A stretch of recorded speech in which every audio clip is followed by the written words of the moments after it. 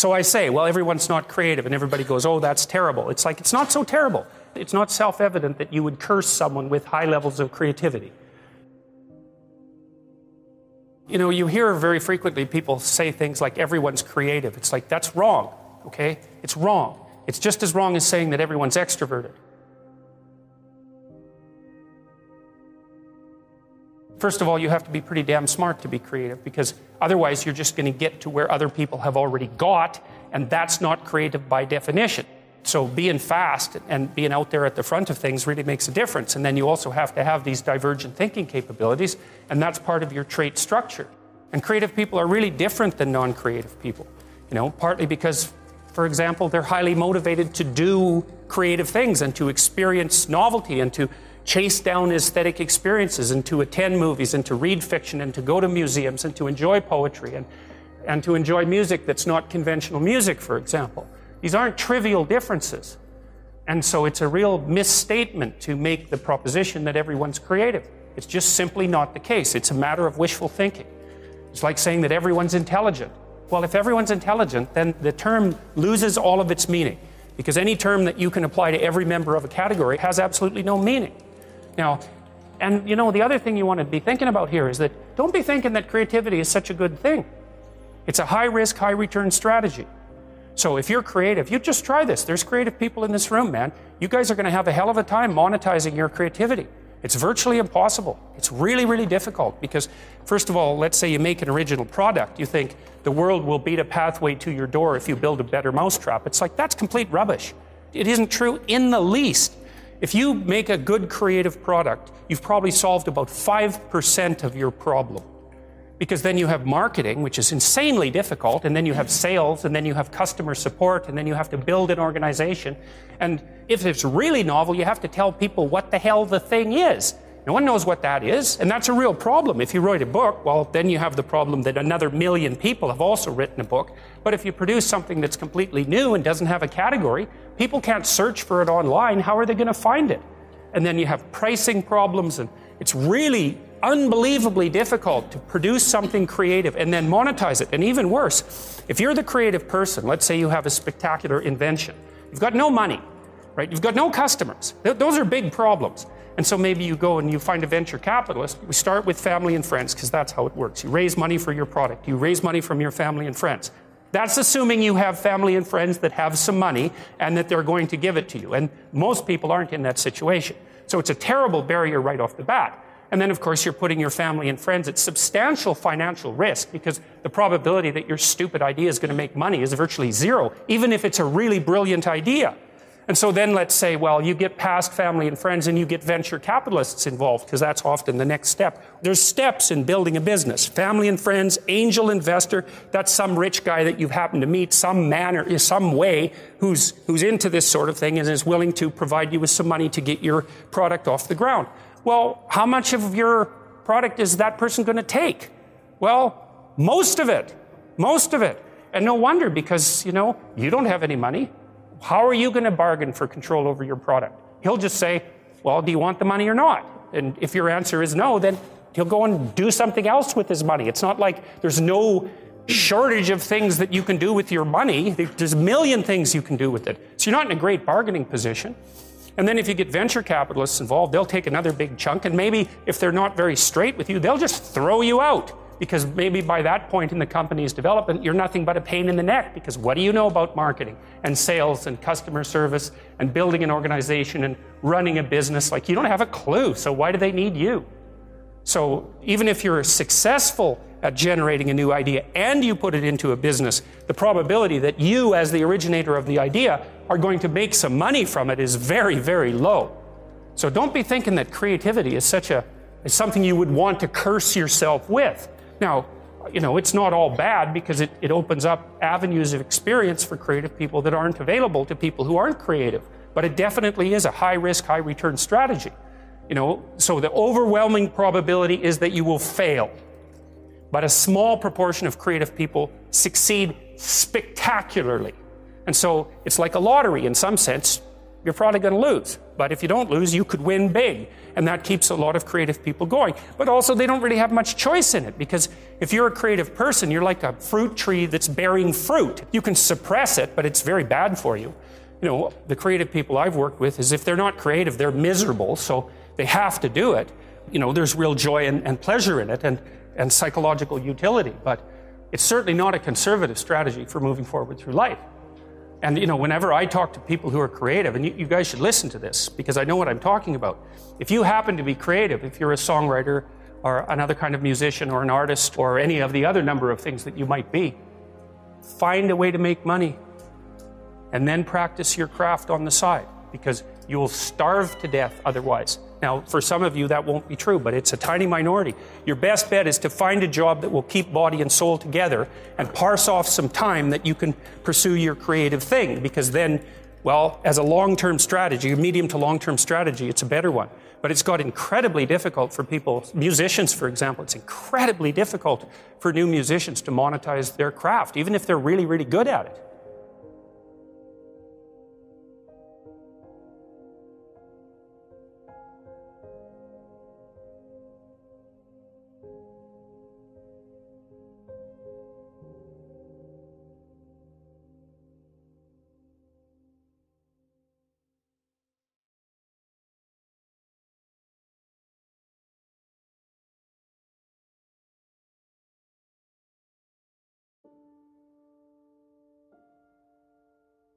There's this idea in Jungian psychology called the circumambulation. And Jung had this idea that you had a potential future self, which would be in potential everything that you could be. And that it manifests itself moment to moment in your present life by making you interested in things.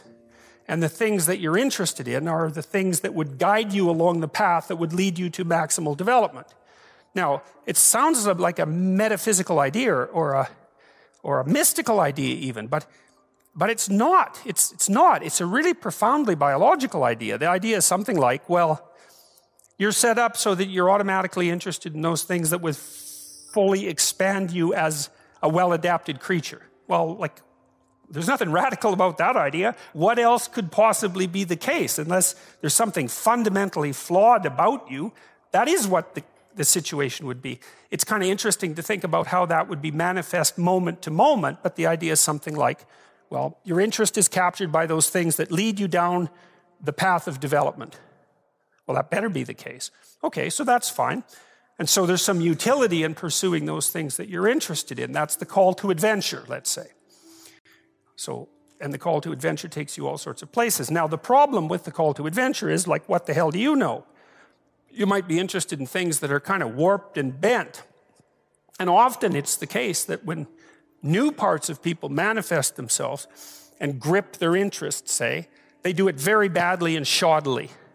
And so you stumble around like an idiot when you try to do something new. That's why the fool is the precursor to the savior from the symbolic perspectives, because you have to be a fool before you can be a master. And if you're not willing to be a fool, then you can't be a master. So you're going to... It's an error-ridden process, and that's also laid out in the Old Testament stories, because the first thing that happens to all these patriarchal figures when God kicks them out of their father's house when they're like 84 is that they run into all sorts of trouble, and some of it's social, and some of it's natural, and some of it's a consequence of their own moral inadequacy.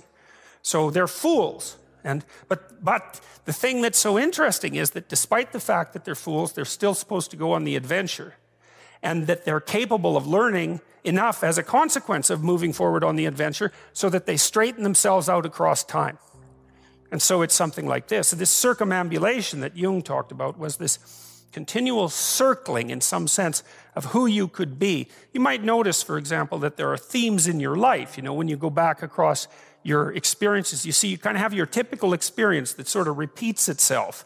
And there might be variation on it, like a musical theme, but it's like you're circling yourself and getting closer to yourself as you move across time. That's the circumambulation. Now, you remember that for a sec, because we'll go back to it. Okay, so imagine that something glimmers before you. It's an interest that's dawning, and you decide, well, first of all, you're paralyzed. You think, well, how do I know if I should pursue that? It's probably a stupid idea. And the proper response to that is, you're right, it probably is a stupid idea, because almost all ideas are stupid. And so the probability that as you move forward on your adventure that you're going to get it right the first time is 0. It's just not going to happen. And so then you might think, well, maybe I'll just wait around until I get the right idea, and which people do, right? So they're like 40-year-old, 13-year-olds, which is not a good idea.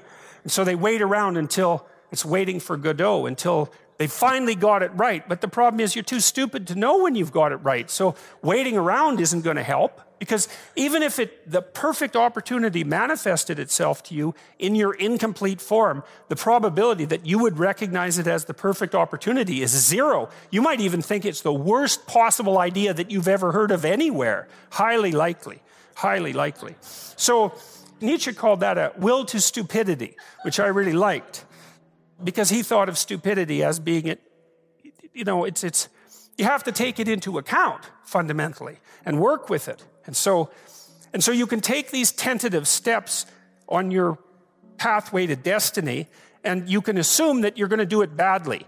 And that's really useful, because you don't have to beat yourself up. It's pretty easy to do it badly. But the thing is, it's way better to do it badly than not to do it at all. And that's a hell of a lot better than just rotting away at home. So that's good. And so why is that? Well, okay, so you start your path and you think that you're heading, towards your star. And so you go in that direction. And then, because you're here, the world looks a particular way, but then when you move here, the world looks different, and you're different as a consequence of having made that voyage. And so what that means is that now that thing that glimmers in front of you is going to have shifted its location, because you weren't very good at specifying it to begin with, and now that you're a little sharper and more focused than you were, it's going to reveal itself with more accuracy to you. And so then you have to take it's almost like a 180-degree reversal. But it isn't, because, you've gone this far, and that's a long ways to get that far. But that's a lot farther than you would be if you just stayed where you were, waiting. And so it doesn't matter that you overshoot continually, because as you overshoot, even if you don't learn what you should have done, you're going to continually learn what you shouldn't keep doing. And if you learn enough about what you shouldn't keep doing, then that's tantamount at some point to learning at the same time what you should be doing. So it's okay. Now, what's cool about it, though, I think, is that as you progress, the degree of overshooting starts to decline, right? There's nothing hypothetical about that. As you learn a new skill, like even to play a song on the piano, for example, you overshoot madly. You're making all sorts of mistakes to begin with, and then the mistakes, they disappear. There's a great TED Talk, I think it was, about this guy set up a really advanced computational recording system in his home and recorded every single utterance his young child made while learning to speak. And then he put together the child's attempts to say certain phonemes and put them in a list, and you can hear the child deviating madly to begin with, and then after hundreds and hundreds of repetitions, just zeroing right in on the exact phoneme. So you might not know this, but when kids babble, because they start babbling when they're quite young, they babble every human phoneme, including all sorts of phonemes that adults can't say. And then they die into their language, so that after they learn, say, English, then there's all sorts of phonemes they can no longer hear or pronounce. But to begin with, it's all there, which is really quite interesting. But as they learn a particular language, they zero in on the proper way to pronounce that, and their errors minimize. And every time you learn something, that's how it is. And that's really useful to know, too, because it means that it's okay to wander around stupidly before you fix your destination. Now, you see that echoed in Exodus, right? Because what happens is that the Hebrews escape a tyranny, which is kind of whatever you do personally and psychologically when you escape from your previous set of stupidly held and ignorant and stubborn axioms. It's like, away from that tyranny. It's like, great, I freed myself from that. Well, then what? Well, you'd think, well, now I'm on the way. It's, no, you're not. Now you're in the desert, where you wander around stupidly, and worship the wrong things until you finally organize yourself morally again and head in the proper direction. So that's worth knowing, too, because you think, well, I got rid of a lot of things, baggage, excess baggage that I didn't need in my life, and now everything's okay. It's like, no, it's not. You've got rid of a whole set of scaffolds that were keeping you in place, even though they were pathological. And now you have nothing. And nothing actually turns out to be better than something pathological, but you're still stuck with the problem of nothing. And that's exactly why Exodus is structured the way that it is. It's that you escape from a tyranny. It's, hooray, we're no longer slaves. Yeah, well, now you're nihilistic and lost. It's not necessarily an improvement. It's also useful to know that because you can also be deluded into the idea that, imagine that you're trying to become enlightened, which might mean to turn all those parts of you on that could be turned on. You think, well, that's just a linear pathway uphill. It's just from one success to another. No, it's not. It's like, here you are and you're not doing too badly, and the first step is a complete bloody catastrophe. It's worse. And then maybe you can pull yourself together and you hit a new plateau, and then that crumbles and shakes, and bang, it's worse again. And so, because part of the reason that people don't become enlightened is because it's punctuated by intermittent deserts, essentially, by intermittent catastrophes.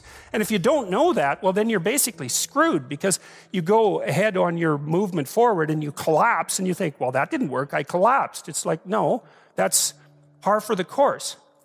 It's not indication that you failed, it's just indication that it's really hard. And that when you learn something, you also unlearn something. And the thing you unlearned is probably useful, and unlearning it actually is painful. Let's say if you have to get out of a bad relationship. There isn't any relationship that's 100% bad. And so when you jump out of it, well, maybe you're in better shape, but you're still lonesome and disoriented, and you don't know what your past was, and you don't know what your present is, and you don't know what your future is. That's why people stay with the devil they know instead of, looking for the devil they don't know. So anyways, the fact that you're full of faults doesn't mean you have to stop. And thank God for that. That's a really useful thing. And the fact that you're full of faults doesn't mean that you can't learn. And so you can posit an ideal, and you're going to be wrong about it, but it doesn't matter, because what you're right about is positing the ideal and moving towards it. If the actual ideal isn't conceptualized perfectly, well, first, surprise, surprise, because what are you going to do that's perfect? So it doesn't matter that it's imperfect. It just matters that you do it and that you move forward. So that's really positive news as far as I'm concerned, because you can actually do that, right? You can do it badly. Anyone can do that. So that's useful.